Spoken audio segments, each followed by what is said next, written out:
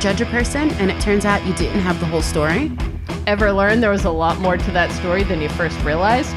I'm Kimberly. And I'm Rebecca. Join us as we separate the little lies from the big reputations.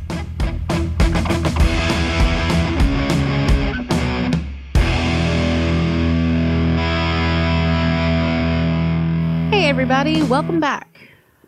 Welcome back. How you doing this week? I feel like I always say tired, so I should stop saying tired, but like that's actually how I feel, just like constantly tired. Okay, well, how about tell me one exciting thing that you did this week? Like, this is like a get to know you at work. I guess, but like, it's been a bad week. I was really sick. Oh, the one thing that I did that was very interesting that ties into something I'm going to talk about later was I finally, after like, 36 years of life, watched Boys in the Hood. Have you ever seen that? I have not. It's so good. It's like, okay. It's John Singleton. It's written and directed by John Singleton. And it stars Ice Cube, Lawrence Fishburne. All right. Cuba Gooding Jr. I think it was one of Cuba Gooding Jr.'s like first roles. I always just was like, oh, it's a movie about like gangbangers in LA. And it's so much more than that. It's like this coming of age story about like how you live, where you live really like your zip code is important, right? Like, yeah. And I thought it was super interesting. And I was like, I definitely, just like push this movie off as like, ugh, just a movie about like gun violence. And it is, but the people in the movie don't want it to be that way either. It's really great. Gotcha. So what had you watching it? I watched it, one, because it's Black History Month. Two, I'm going to feature, it sounds weird, but I'm going to be part of a guest panel for It's a Fandom Thing, which we've both been on before. That's another podcast. That's awesome. They're covering Angela Bassett this month.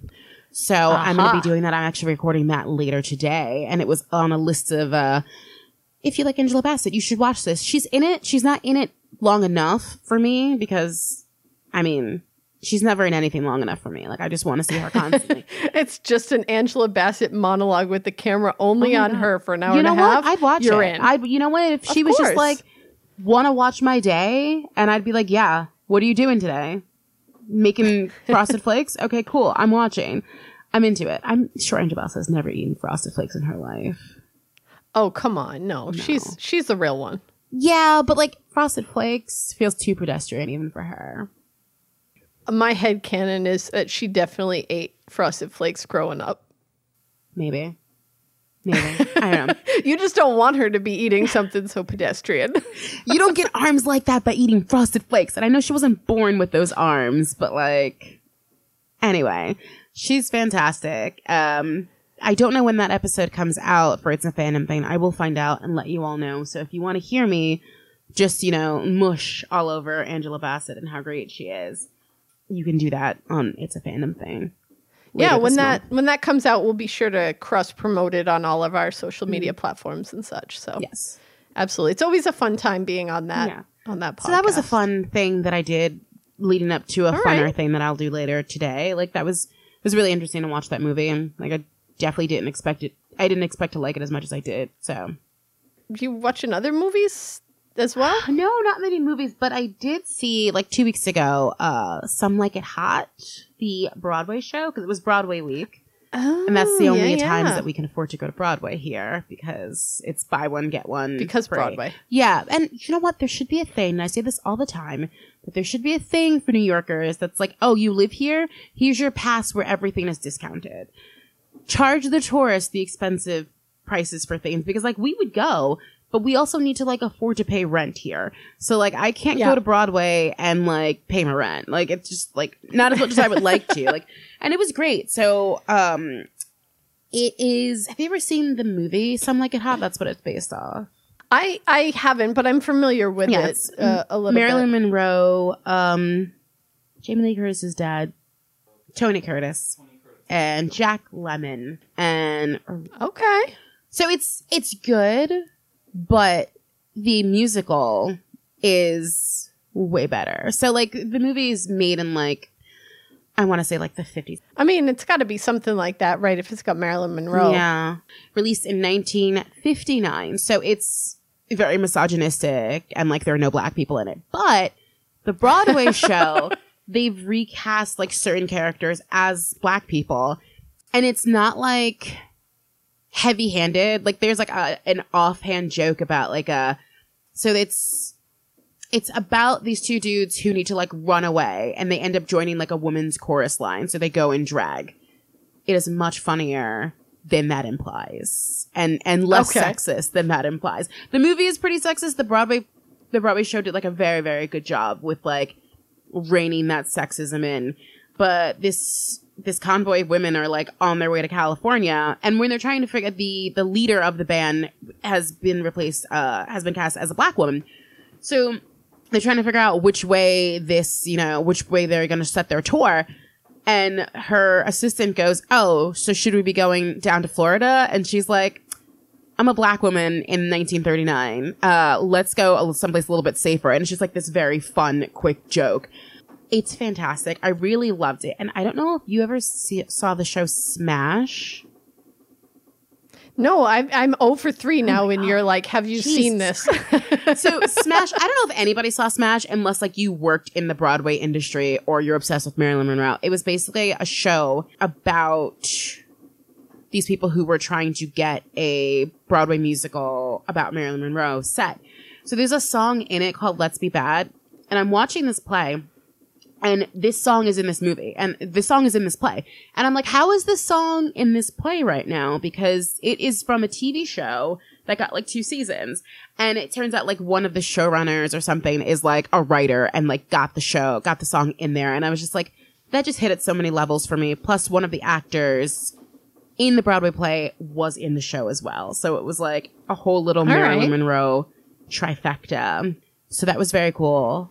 Very good for Black History Month. If you were in New York City and would like to see it, some of the greatest performances I've seen. And like, I brought my husband and like, we haven't gone to see like any musicals ever. And he was just like so jazzed. Like the fact that people can like sing and tap dance and like do all these things at the same time and have like, and hit like good notes is crazy to me and hit their marks. Like, there's like so much stuff going on in Broadway, and it was like, how much? All the talent. How much do you guys get paid? Double it. Like they do and they do like so many shows a week. Like Broadway is a real experience, and like I really hope that people. They are a union, right? Or I believe so. Yeah, I think that there is a union. I would hope so because like they work really hard. So I hope they get paid well. But Broadway is such an experience. So like I see why when people come to New York, they're like, let's go to Broadway, and it's like annoying for the people who live here. But like I get it. I'm going to a show in a week and a half. Is off Broadway. I bought the tickets like long last year as soon as they went on sale. It's a comedy singing group that I like, and I don't think you haven't been to one of their shows with me yet, but I'll take you at some point.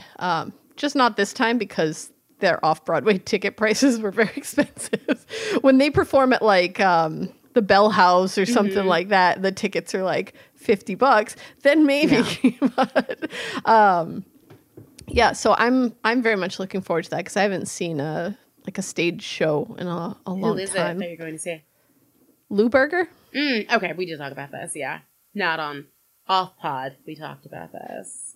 Yeah, and I'll share about it more when I've actually seen it and let y'all know how it goes. But no, I mean I haven't seen any of the things that you've mentioned, but I did just over the last like week or two watch the 1619 Project, which is a short docu-series on Hulu actually.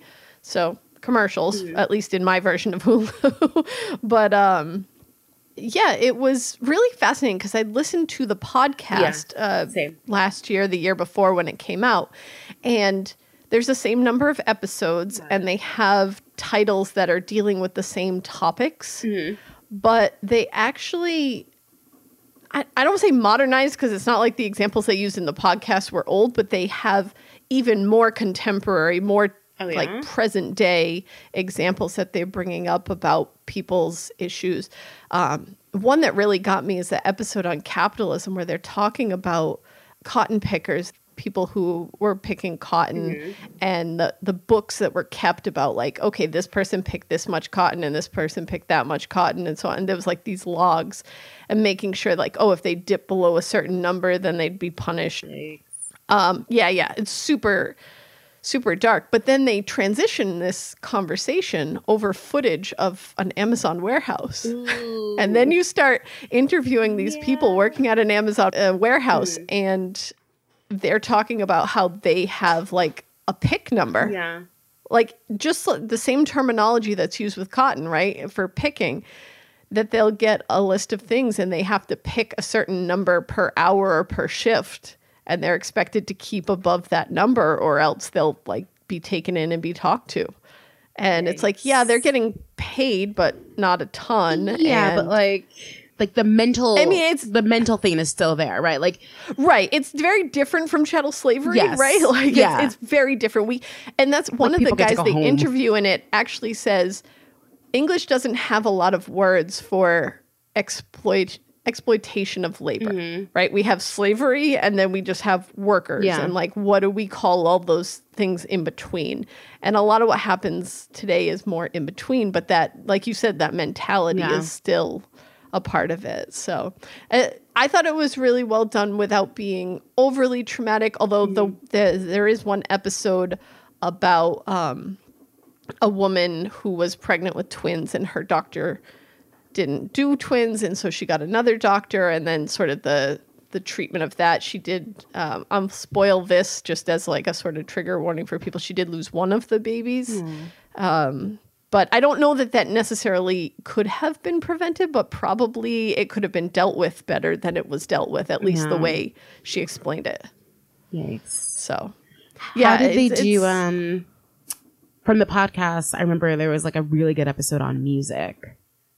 Oh, yeah. The music episode was really good. But it still covered different examples, which was really cool. Like, even if you're using that same base to like reference other examples, like they talked about the farm and like the land ownership that was taken from this town during World War II for the government. They needed it for like an airstrip or whatever, and then after the war ended, they never returned the land, and then they turned it into conservation land, and so it's a lot, but I think it was good for us. We watched it like one episode a night. Like, it's not a binge type show. It's definitely not. It's too heavy for that. I do like that it's not exactly the same thing as the podcast. So like if you want to like revisit it, like you can see something new. That's kind of cool. Exactly. Yeah. Exactly.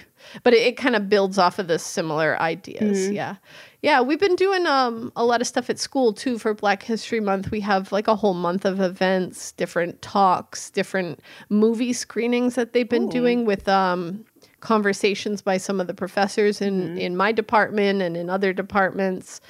They're doing a walking tour of the African burial grounds, which we talked about last episode. Speaking of that, I saw... Yeah. Do you have New York One? No, you don't have New York One anymore, right? No. Well, I used to have New York One. It's a channel here. It's like our news channel that just focuses on like the 5 boroughs, and it's awesome.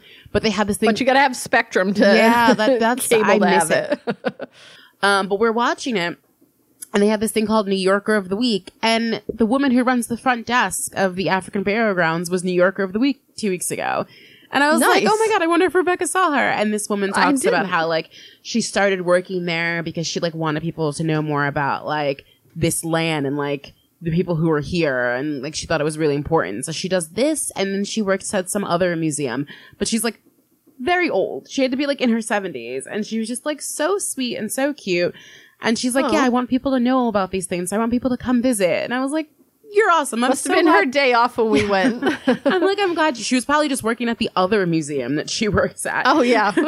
I was like, oh, I love this, that this woman is New Yorker of the Week. I'll find her name and we could post it. But she was just really cute. And I was like, oh, Rebecca was just there. Yeah, so that's kind of how we've been doing our Black History Month.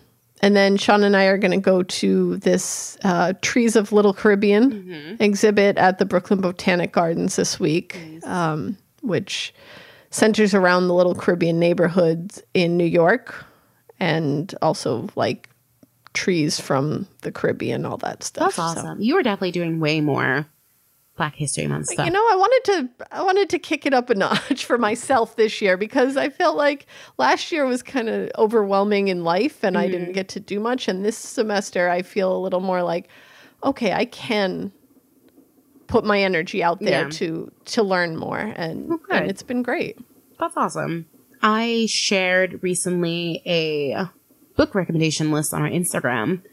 You can point people to that. I'll throw that in the photo dump for this week too. But there's some very, very good books on there. If you're like, hey, I want to know more about Black people, where do I get started? There's some good books on there. Nice. Fiction, romance, all of it.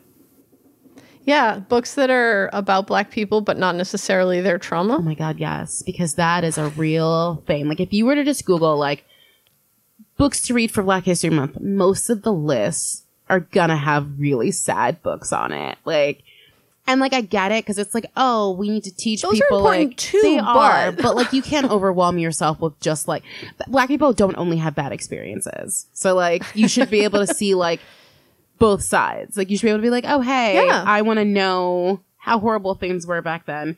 But also, what do Black people do now? Is there just romance books? Yes, there are, and we've got them for you.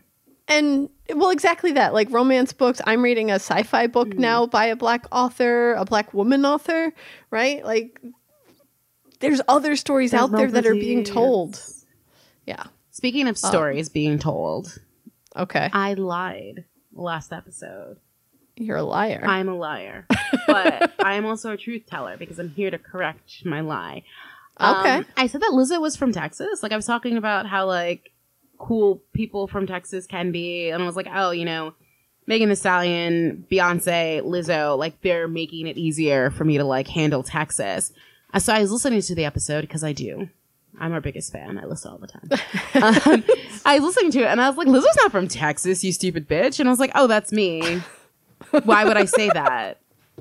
I have no... I love that you talk to yourself in the podcast. Yes. Because sometimes, like, I'll laugh right before I laugh in the podcast. Like, you'll say something, and then I'll laugh, and then I'll hear myself laugh on the podcast. And I was like, that's funny. I do that when I'm editing. Yeah. I'm not going to lie. I'm sitting there laughing, and then I'm like, oh, wait, I did laugh. Okay, well, that's good. It's still funny. But yeah, she's from Detroit, which I knew that she was from, like, the Midwest. And I'm just like, why did I say Texas? I have no clue. They're all friends-ish, so I guess maybe that's where I lumped it in my brain, but like Lizzo's not from Texas. Sorry. All right. Sorry, Detroit. I tried to rob you from one of your hometown heroes. Oh, last thing, because we've been talking for a bit.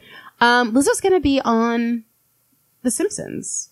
I just saw that she posted it. So like there's like a really adorable drawing of her Simpson style. And she's going to Springfield.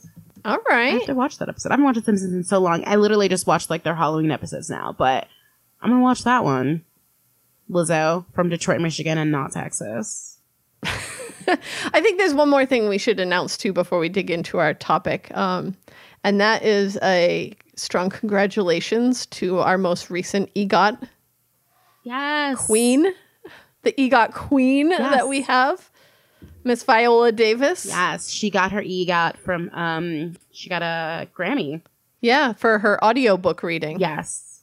Which is awesome because it's a performance award, not just a production. Yeah. Someone called that out. They're like, yeah, it was actually for not just producing. And I was like, oh, who's shady is that towards?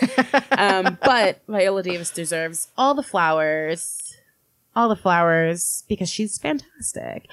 Yeah. Also, absolutely. Woman King is on Netflix now. So you should watch that. Yeah, yeah.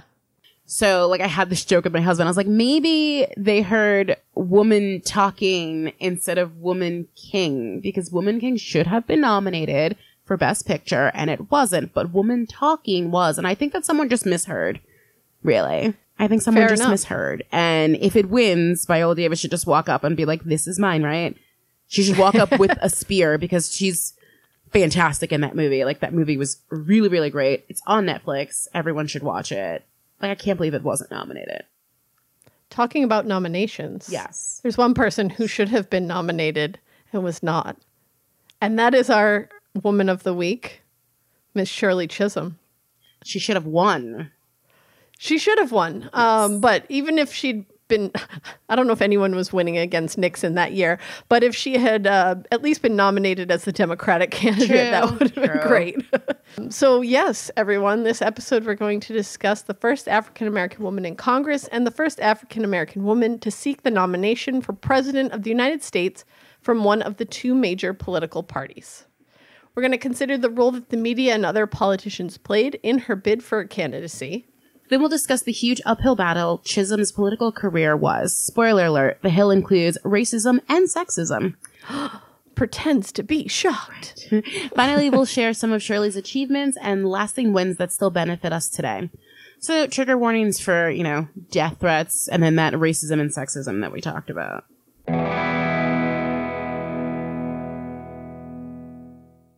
Shirley Anita St. Hill, later Chisholm, was born in Brooklyn, New York on November 30th, 1924. She was the oldest of 4 daughters, and her parents were both immigrants. Her mother came from Barbados and her father from Guyana.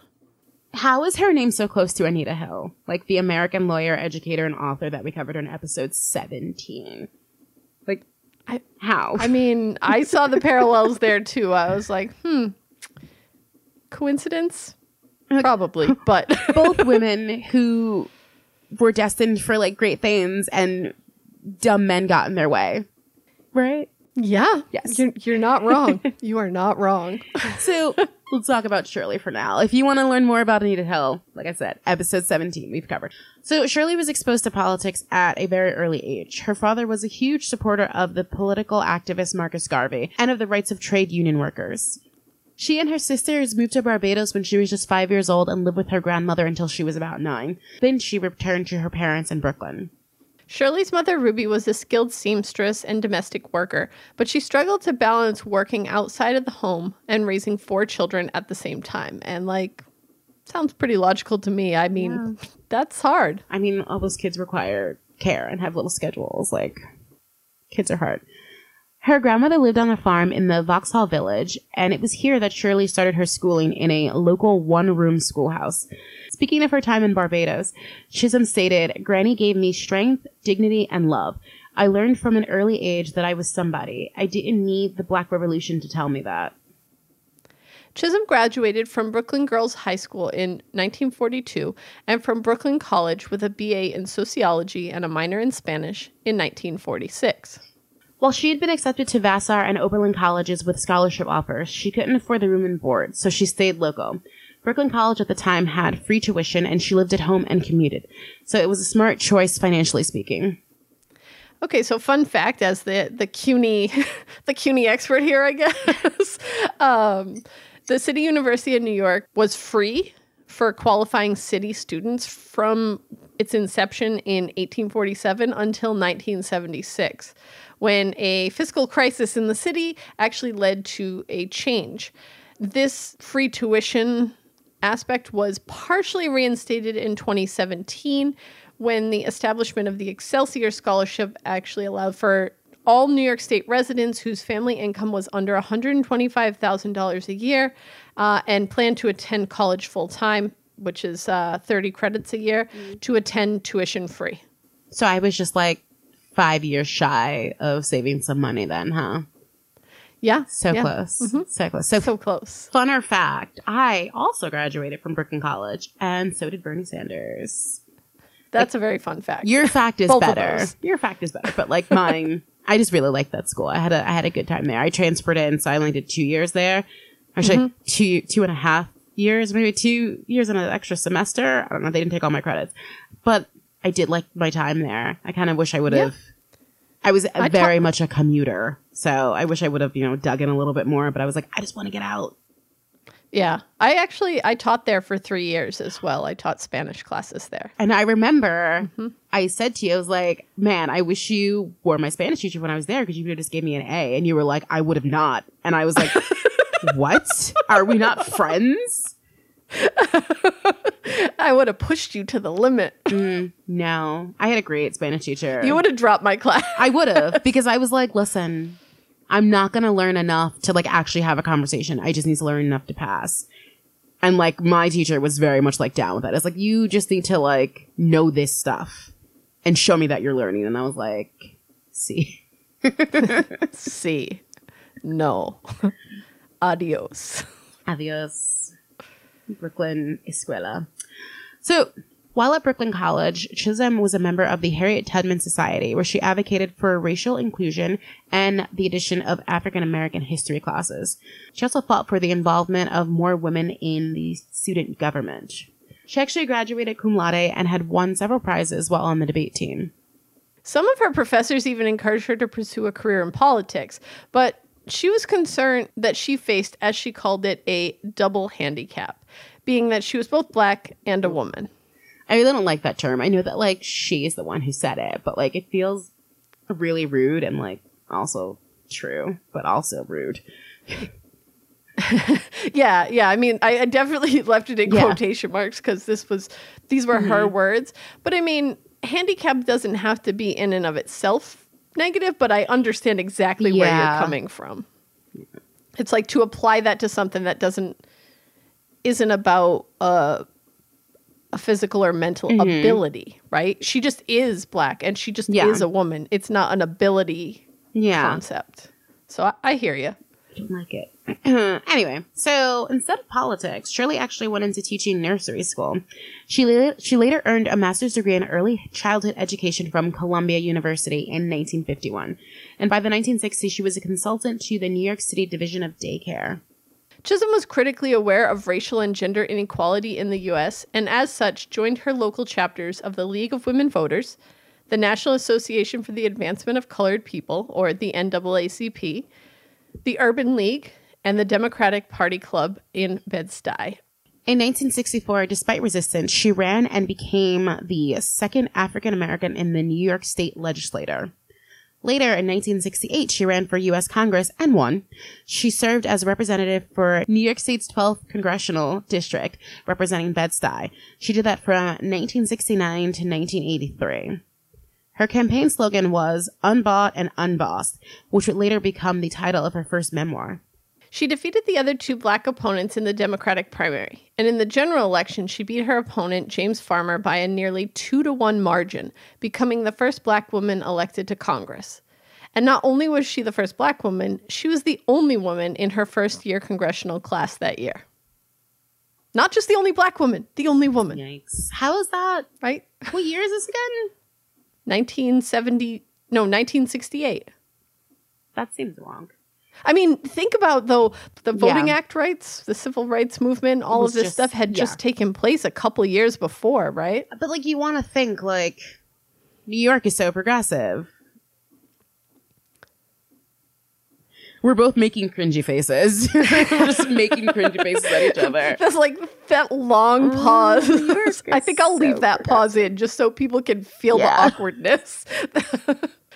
While serving in Congress, she co-founded the National Women's Political Caucus and became the first Black woman and second woman to ever serve on the House Rules Committee. While in office, she led for the expansion of food and nutrition programs for those in need. In 1972, she decided to run for president of the United States and was the first woman to ever sink presidential nomination in the Democratic Party. So clearly she didn't win, or things would be very different. Like, I would really love to see that episode of Black Mirror. Like, what would America look like now if she won? I mean, I have like a positive take on that, and I have a negative take on that, because what happened after we had a first Black male president was we slid into a super backwards, right? So, like, if it had been a Black woman and it had been 1972, we would be in like the 1920s again or something. I don't know. It's scary, but on the positive side of it, we might be more advanced. I do think it's because I'm like, oh, it would have been like all rainbows. But you're right. Like, after Obama was president, we backslid because people were like, Black people are doing too much. Let's not let them do anything ever again. And we definitely went backwards. So, I don't know. Yeah. I don't know. It's strange to think about, right? But yeah, that Black Mirror episode would be interesting. Someone write it so I can watch it. Go. So Shirley retired from Congress in 1983, and then she went to teach at Mount Holyoke College, but she remained politically active throughout her whole life. On the personal side of things, she got married in 1949 to Conrad Q. Chisholm, who worked as a private investigator, but the couple later divorced in 1977. She remarried the same year to Arthur Hardwick Jr., a New York State legislator. When she remarried, she did take on her new husband's last name legally, but she continued to use Chisholm in politics since that's how people knew her.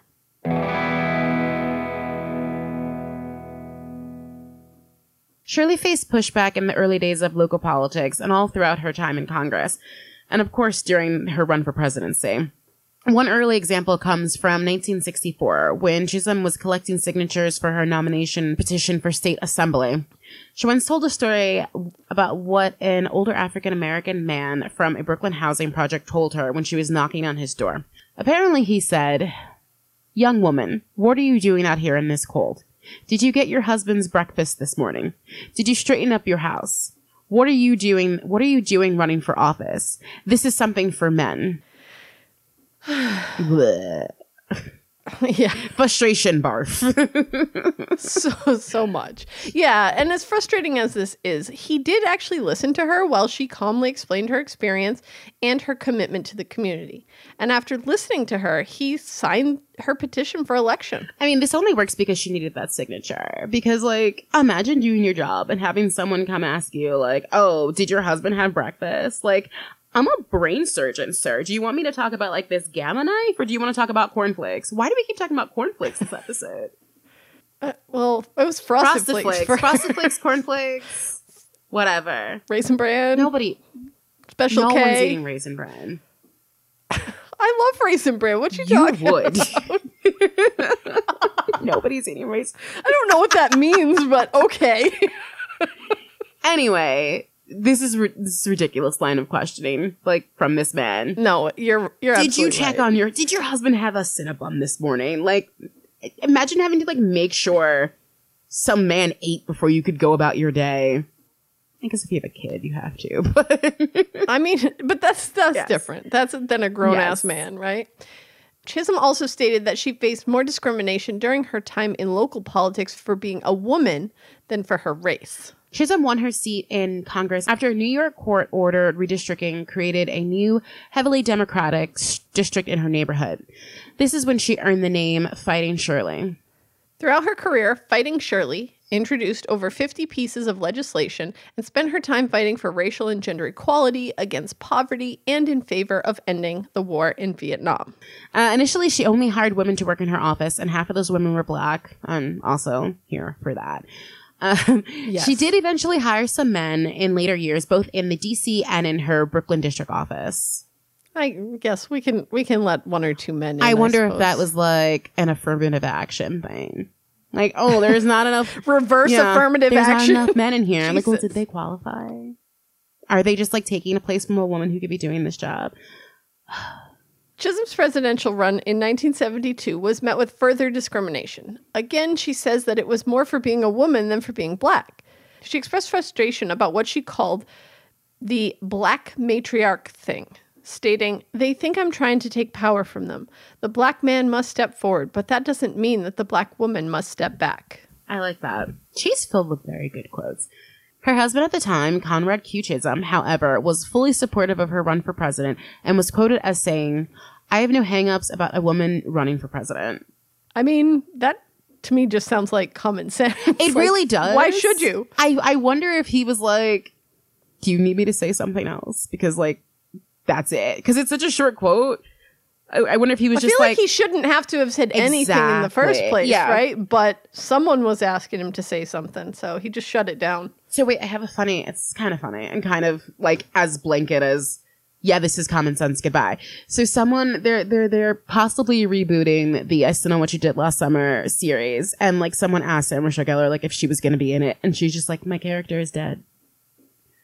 End of conversation. And then she just went on to talking about something else. And I think that that's so funny. It's like, there's no reason to elaborate more on things She's a that are ghost. common sense. She could come back in like a flashback. I don't know. I'm all here for Sarah Michelle Gellar getting checks.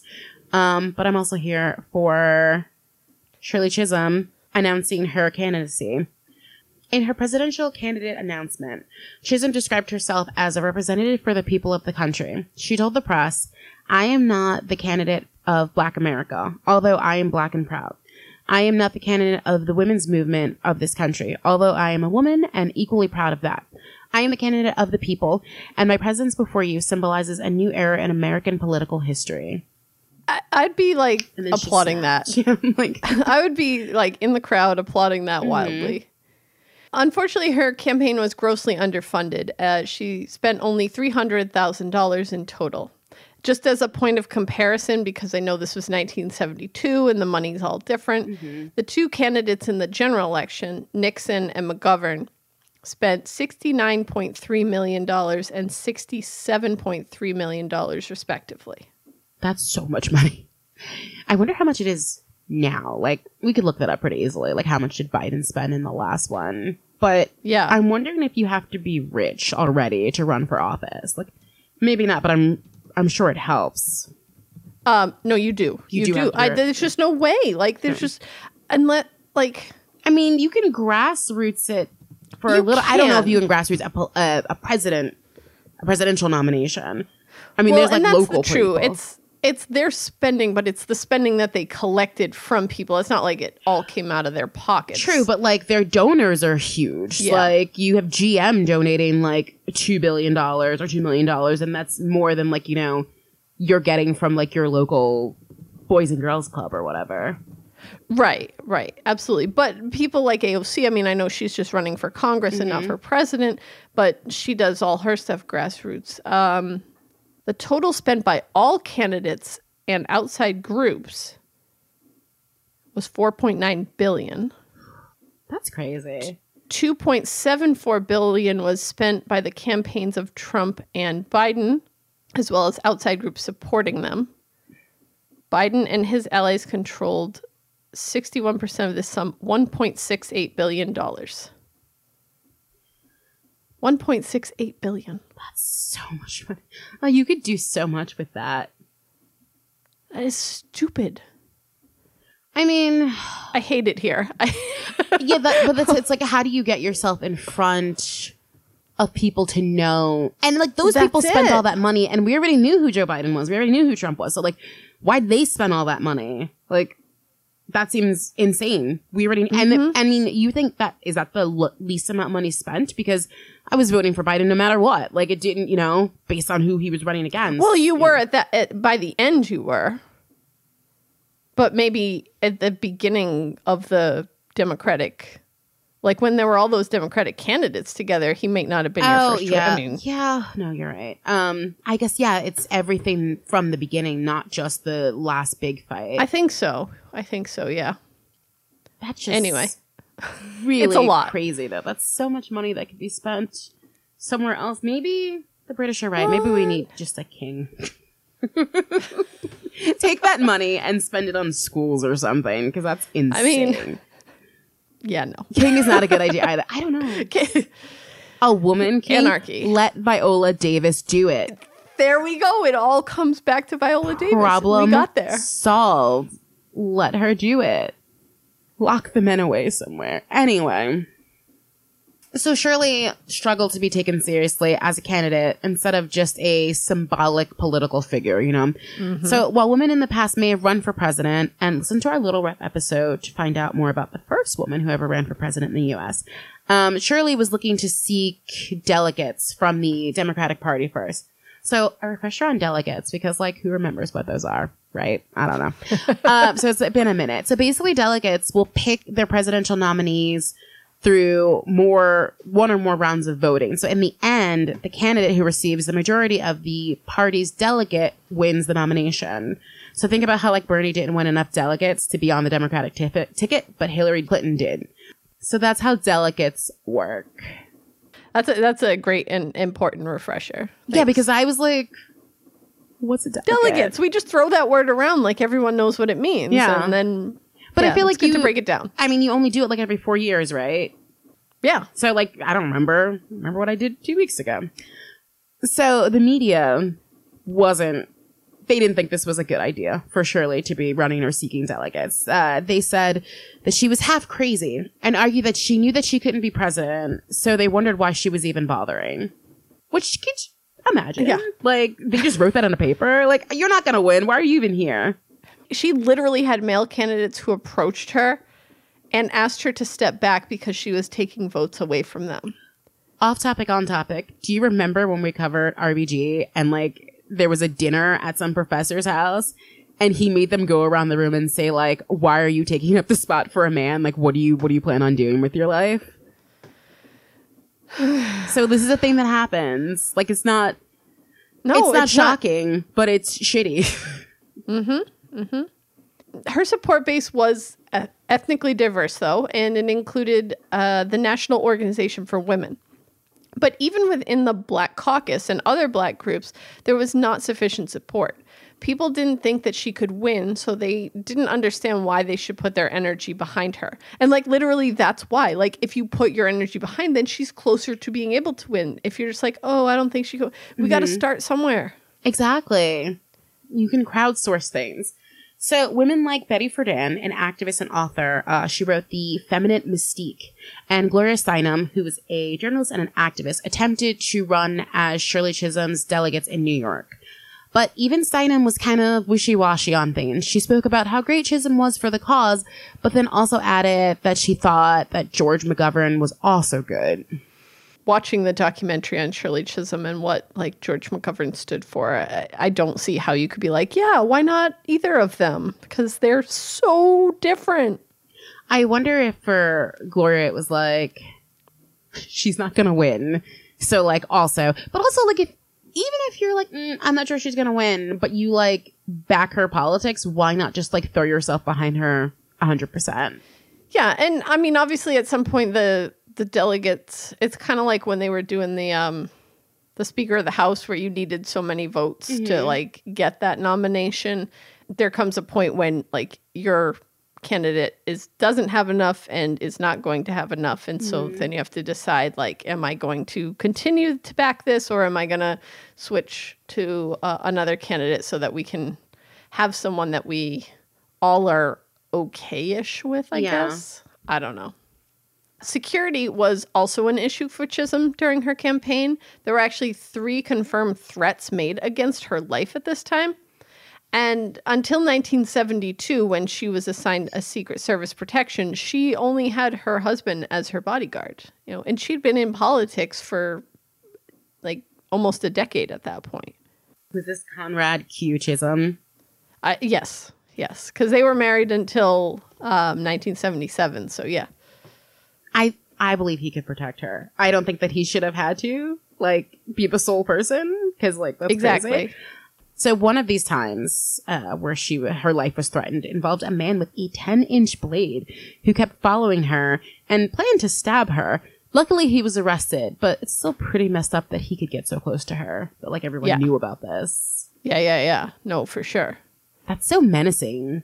Like, listening to her talk about it and relive it, she kind of, like, it's almost like she tries not to be bothered by it at that point in her life when they made the documentary. But, like, you could tell it was still something that, like, stayed with her. Yeah. I mean, that's a trauma that you carry, for sure. Yeah, and she's probably worried the whole time because it's like, okay, if he doesn't stab me, he's going to stab my bodyguard husband who's here, you know, like, that's so terrifying. So when it came to the televised primary debates, Chisholm was blocked from participating. So I Googled a bunch and I couldn't find any written excuse that ABC News gave for blocking her from appearing. She just simply wasn't invited to participate. That was until she took legal action. She went to the FCC to file an emergency appeal to allow her to be included in the debate, and she won that appeal. So in June of 1972, Chisholm became the first woman to ever appear in a U.S. presidential debate. But she was only permitted to make one televised speech throughout the course of the entire campaign season. And in the Chisholm 72 documentary, it appeared as though she was not even allowed to sit with the other male candidates. Like, they're talking to her and asking her questions, but they're all sitting in a semicircle and the camera has to cut to Chisholm, who appears to be slightly removed from the rest of them. Like, what? Seriously? Like, my mind was boggled here. Like, segregation? What? Segregation, her being a woman, the debate was a real mess. Even after she had won the right to debate with the fellow presidential candidates, ABC News went on to treat her as an afterthought with questions like, between McGovern and Humphrey, who would you support? Me. I would support me. I support me. I'm here, I'm running. Like, I support me. Ridiculous. Chisholm entered 12 primaries and received 152 of the delegate votes at the Democratic National Convention, which was 10% of the total. Not bad, considering how underfunded the campaign was and how much pushback she got from the predominantly male Congressional Black Caucus. Her largest number of votes came from the California primary, where she received 157,435 votes, earning 4.4% of the total votes and finishing in fourth place. Her highest percentage in a competitive primary came from North Carolina, where she earned 7.5% of the votes, finishing in third place. Overall, she received 430,703 votes. This was 2.7% of the nearly 16 million total votes cast during the election. After her presidential run in the late 1970s, there was some dissatisfaction with Chisholm among New York liberal politicians. They felt that she wasn't really liberal enough and that she too often sided with the Democratic Party leadership in D.C. instead of liberal, black, or feminist challengers to that established leadership. One example of this dissatisfaction can be seen in a 1978 article published by The Village Voice, written by Andrew W. Cooper and Wayne Barrett, called Chisholm's Compromises, Politics and the Art of Self-Interest. I don't like that title.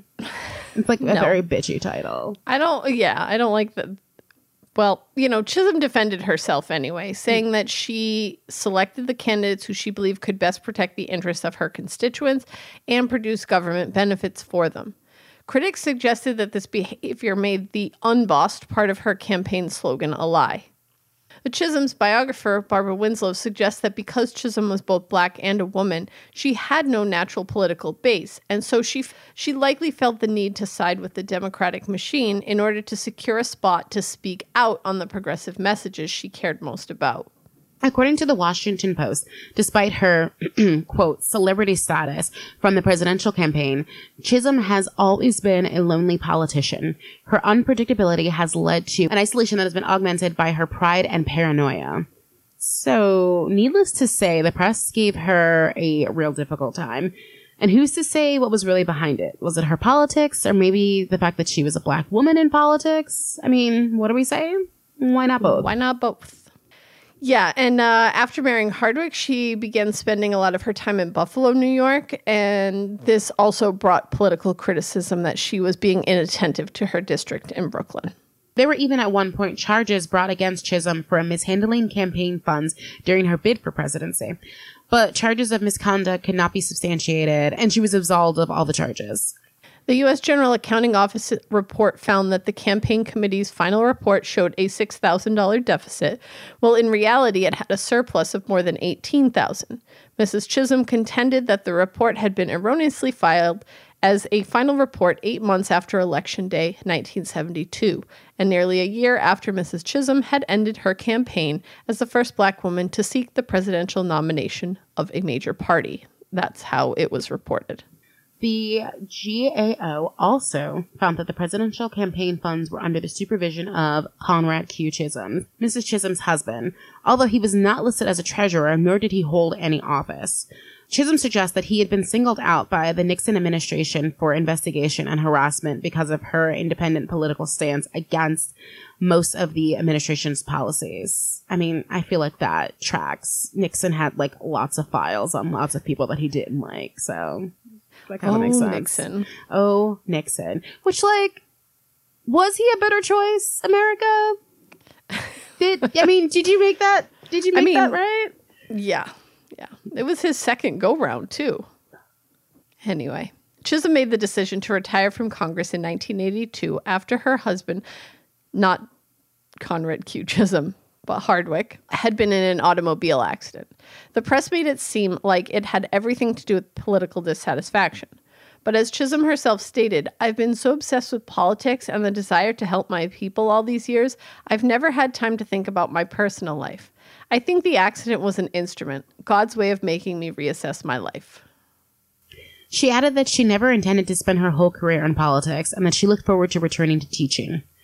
I feel like there's a lot of similarities between how Chisholm was treated in Congress and how AOC has been treated or perceived in her role and actions in Congress now.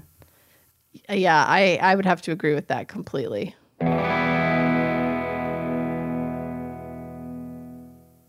But the truth is, Chisholm did the work. Mm-hmm. She said that she was for the people, and her political actions, even at the state level, showed that to be true. While serving in the New York legislature, she was successful in getting unemployment benefits extended to domestic workers. If you remember, we mentioned at the beginning her mother was a domestic worker, so this likely hit close to home for her. One of her early causes in the New York State Assembly was to fight against the state's literacy tests requiring English. She argued that just because a person functions better in his native language is no sign that a person is illiterate. Mm-hmm. Fair. So she also sponsored the introduction of SEEK, which stands for Search for Education, Elevation, and Knowledge in New York. This is a state-funded program designed to meet the needs of students who are considered to be economically disadvantaged and academically underprepared. And it's still a program that we have in place at CUNY to this day. She was also a leader in a push by the statewide Council of Elected Negro Democrats for Black representation on key committees in the Assembly. This support for her constituents continued throughout her tenure in the U.S. Congress as well. Shirley was assigned to the House Agriculture Committee, which she thought was super weird since she represented such an urban district. Her goal was to help as many people as she could, and this wasn't going to stop her. So she used the position as an opportunity to distribute surplus food supplies to help the poor and the hungry. She met with Senator Bob Dole, who has great gams, if you remember from our first episode. And the two worked to expand the food stamp program. Shirley later played a role in the creation of the Special Supplement Nutrition Program for Women, Infants, and Children, aka WIC. I didn't know it had such a long title. Yeah. Because it's always just been WIC, Women, Exactly. Infant, Children, but it's mostly about nutrition, so that makes sense. Well, but then also you think about it's like they call it the SNAP program, the Supplemental Nutrition Program or something. Where's the A? I don't know. Probably just for sound purposes. I guess it couldn't be the snip. Yeah, because you can't pronounce it at all if it doesn't. Shirley was constantly working to improve opportunities for urban city residents throughout the country, and she supported increasing spending on education, healthcare, and other social services. She fought against discrimination against women, and particularly impoverished women. She focused on land rights for Native Americans, showing her support for other marginalized groups in the United States. She openly opposed the American involvement in Vietnam, the expansion of weapons development, and the military draft. And during the Carter administration, she called for better treatment of Haitian refugees. And Chisholm believed in grassroots political organizing. Her motto was unbought and unboss, which suggests that she did not take money from sources that would dictate what policies she supported and voted for. This is how she also reminds me of AOC. Mm-hmm. She's that same way of like, she doesn't want to take money from certain people because then they kind of own you. And right? You can see that with like a lot of the lobbyists, the gun makers for sure. Whoever's running airports now, like they've been given a lot of money. So like anti-abortion groups. Yes. Like you can see what happens when you write a check. When you take money from someone, you give them a part of you. So like be careful about who you take money from, everyone. Anyway. Thanks, Mom. Am I Mom? Yes. Oh. You're giving Mom advice. It's good.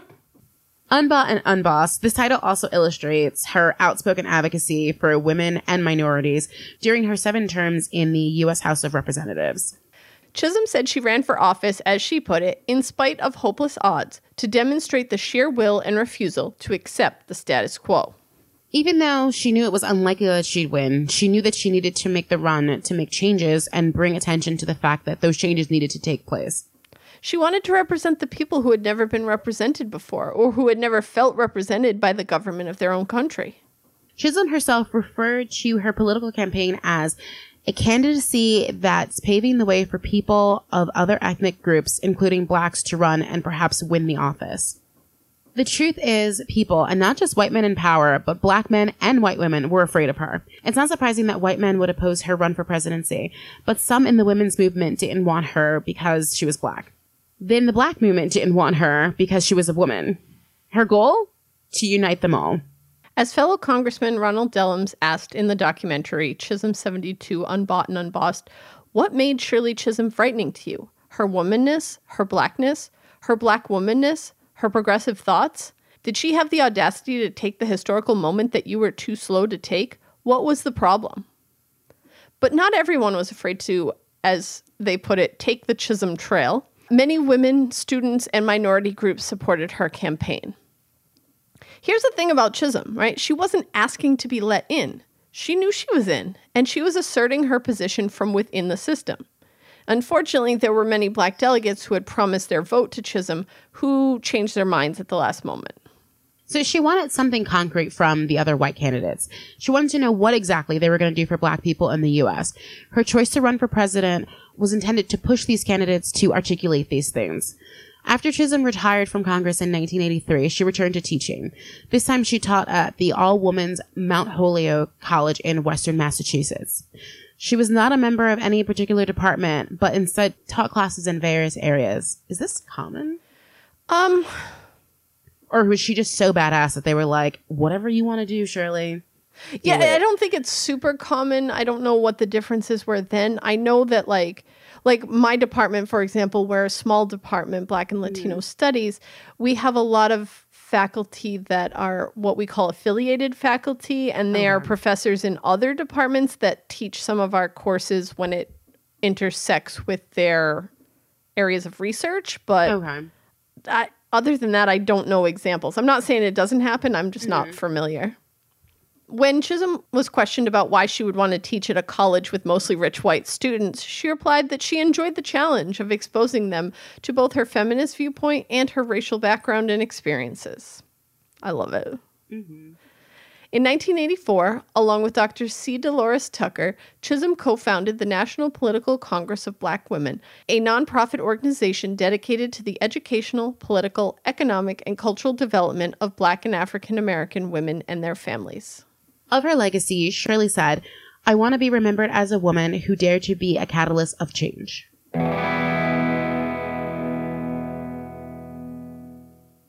As we mentioned, Chisholm served in the New York State Assembly from 1965 to 1968. And of May of that first year, she was honored in a Salute to Women Doers event here in New York. Once she became a member of the U.S. Congress, she was crucial in the formation of WIC. This program serves over 200,000 people in New York City alone and approximately 6.2 million people nationwide, including 43% of all infants as of 2021. That's crazy. Yeah. I think, honestly, I think all children should have the opportunity to be funded. On WIC for, yeah. I mean, they do that in other countries, like for, you know, and certain 6 months states or like a do year. it. Yeah, like Massachusetts, I believe, does. When you're that little. Mm-hmm. But maybe we should pay people a living wage. Well, you know. Like that seems, those numbers are really high, right? Like a living wage in national health care might cure a lot of those issues. Because I feel like the thing is always like, people are on WIC because they're lazy and they don't want to work. That number is too high. That number is too high for it to be just a bunch of lazy people. It's like so incorrect. I mean, I bet it's not even 1%. Yeah. I think it's less than that. Anyway. Capitalism talk. So during the 1980s, Shirley visited over 150 different college campuses where she gave speeches to the students. One of the things she advocated for was the avoidance of polarization and intolerance. As she told them, if you don't accept others who are different, it means nothing that you have learned calculus. I love that. It's like you went to college not just to learn like how math works, but you need to learn about people and how other people work and learn interactions. That's why I think like higher ed is important. Besides, for only $5 a month, you can become a math scientist. Nice. If you subscribe to our Patreon. You don't need to go to college for math. We got you. And after Chisholm retired from Congress, she continued to engage in issues that were important to her. In 1990, for example, she and 15 other Black women established the African American Women for Reproductive Freedom organization. This organization developed as a way for African American women to show their support for Jane Roe. The group's intent was to alter the perception of abortion not being a choice for African American women, who they argued faced additional stigma and judgment for seeking out a legal abortion. In 1993, President Bill Clinton nominated Chisholm to be the U.S. ambassador to Jamaica.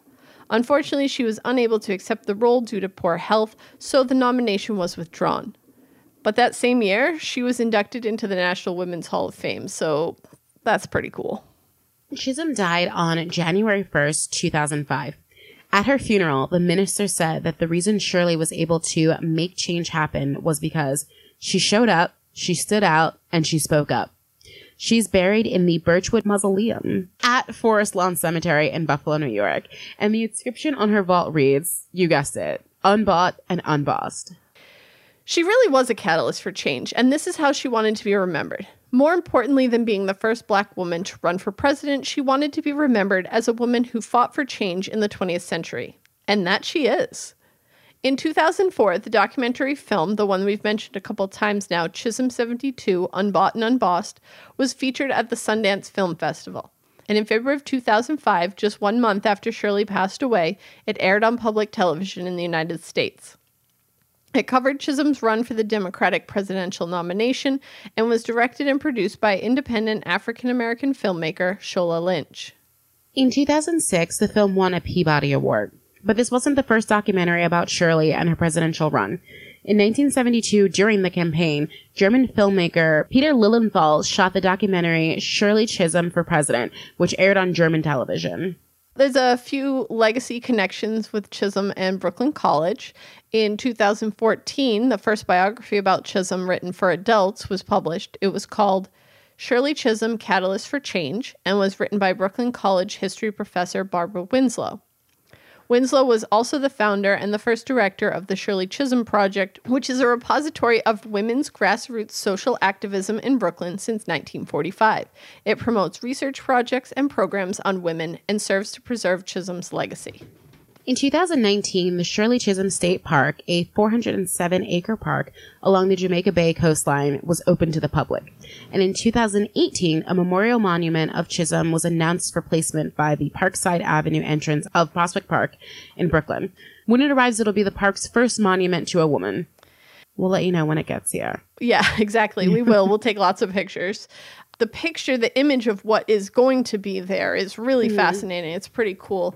But we talked about the statues of women in New York City and the lack of them when we talked about Marsha P. Johnson. So you can learn more there. Now, Chisholm was an inspiration during her run for presidential candidacy, but she also had an influence on future candidates. In 2008, the Democratic presidential primary came down to two major candidates, Barack Obama and Hillary Clinton. This was the first time that the winner would be either the first female nominee or the first Black nominee. Supporters have mentioned that Chisholm's campaign likely paved the way for both of them to be in that spot. She was also an inspiration to our current Vice President, Kamala Harris.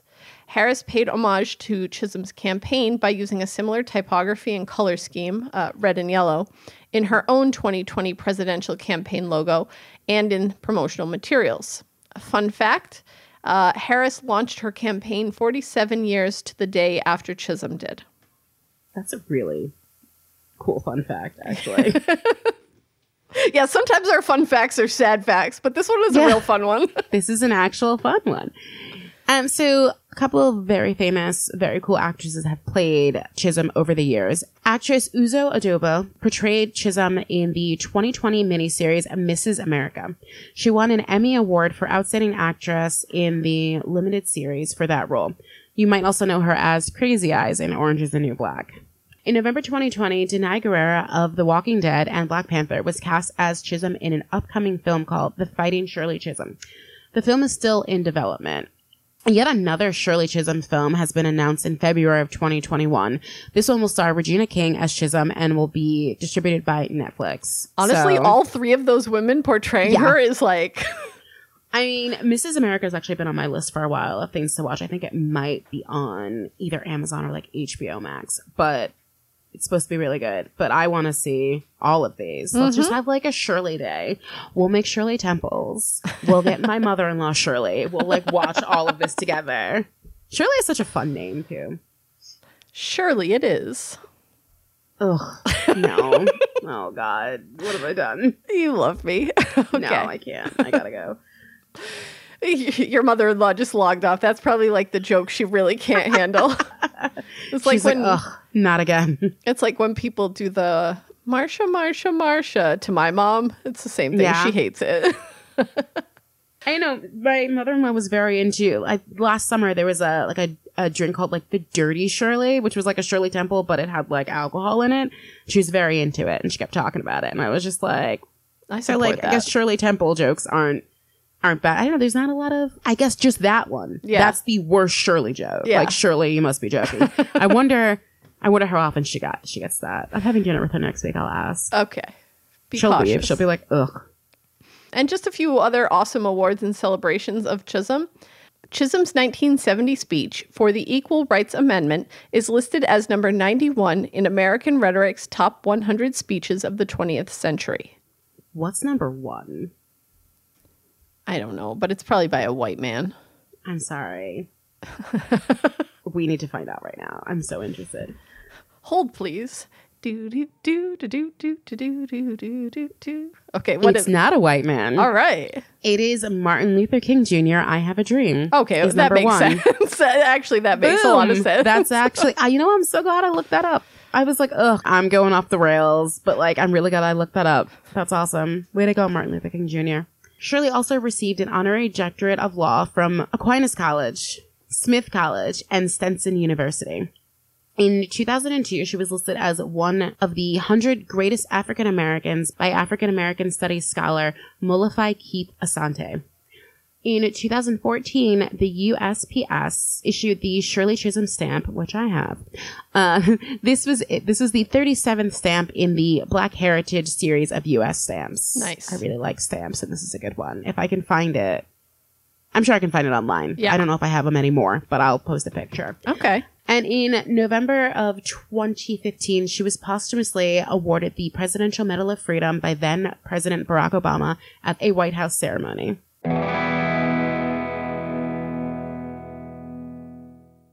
All right. So, final thoughts, takeaways. What do you got?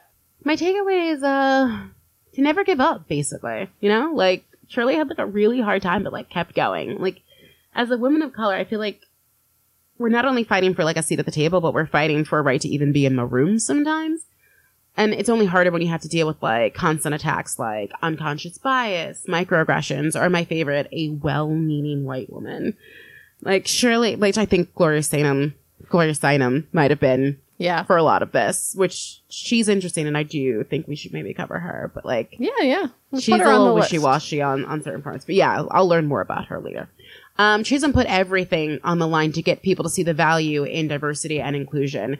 And it feels like if we don't try to be heard, then we're like letting her down. Like we have to put ourselves out there and like demand visibility because like Shirley fought so hard. Well, I think not even a seat at the table, but like your own fucking table that you can Yeah. like bring into the room. You know? Yeah, I think it takes a lot for a woman to put herself out there like Chisholm did. And in 1972, a woman couldn't even have her own credit card, right? We've talked about that. I mean, the Voting Rights Act of 1965 hadn't even taken place when she first ran for New York State Assembly, and only 3 years before she ran for Congress. So this is a huge deal. She had to fight like she was going to win, even if she wasn't sure that she would, or maybe even if she was sure she wouldn't, right? Because it was about making a change. So we have some resources and references for you. Chisholm 72, Unbought and Unbossed was the documentary we talked about.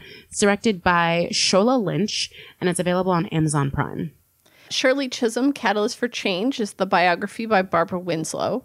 And Chisholm herself wrote 2 memoirs, Unbought and Unbossed, and The Good Fight. The National Women's History Museum entry on Shirley Chisholm. The U.S. House of Representatives History, Art, and Archives, Shirley Chisholm. The Shirley Chisholm Project, a website run by Brooklyn College. It's a CUNY school. So let us know what you thought of this episode. Do you have anything to add to the conversation that we might have left out? Or do you have any suggestions for women that we should cover in the future? Follow the podcast on Twitter at BigRepPod and Instagram and TikTok at BigReputationsPod. Send us a message or email us at BigReputationsPod@gmail.com. We'd love to hear from you. Subscribe to us on Spotify, Stitcher, Apple Podcasts, or wherever else you get your podcasts. Share us with your friends, your family, every unbought and unbossed woman with ears. Subscribe and leave a 5-star review. Check out our Big Reputations merch. The link is in the show notes as well as in our Linktree link found on all our social media platforms. And be sure to take a picture and tag us when you make a purchase. And remember, we've got a Patreon now. Patreon.com/BigReputationsPod, or just check out the link in our Linktree. Whether you pledge $2 or $5, you'll get a shout out in our episodes. And if you choose a $5 level, you will have exclusive access to our Little Reputations episode. These are short mini episodes about amazing women throughout history. Next up is Victoria Woodhull. And if you stick around after the episode, we'll share a teaser from that Little Rep episode. But before we get to that, we want to celebrate our 2 newest Patreons. They're math scientists. Woohoo! So welcome to Ron P. and Rachel, our 2 newest math scientists. Thank you for joining us. Thank you for supporting us. We really appreciate it. Thank you so much for your support. Yeah. And we hope you enjoy the back catalog of Little Reputations episodes that you have access to now, as well as all our upcoming Little Reputations episodes. Send us an email and tell us what your favorite is. Yeah. All right. Kim, what quote do you have for us to wrap up today's episode? So I have one from the woman of the hour herself, Shirley Chisholm. If they don't give you a seat at the table, bring a folding chair. I like that too. Right? And as always, believe women.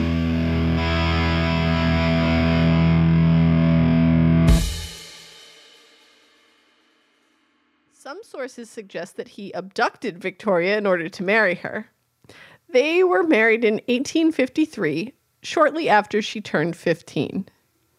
I was going to say that this could only happen in 1853, but then I thought about modern society, and I'm like... that movie that we were talking about, In Plain Sight. Yeah. I mean, that's a whole documentary. Yes. This could happen now. But I just think it's wild that he is like, hey, I cured you from this chronic illness. Now marry me.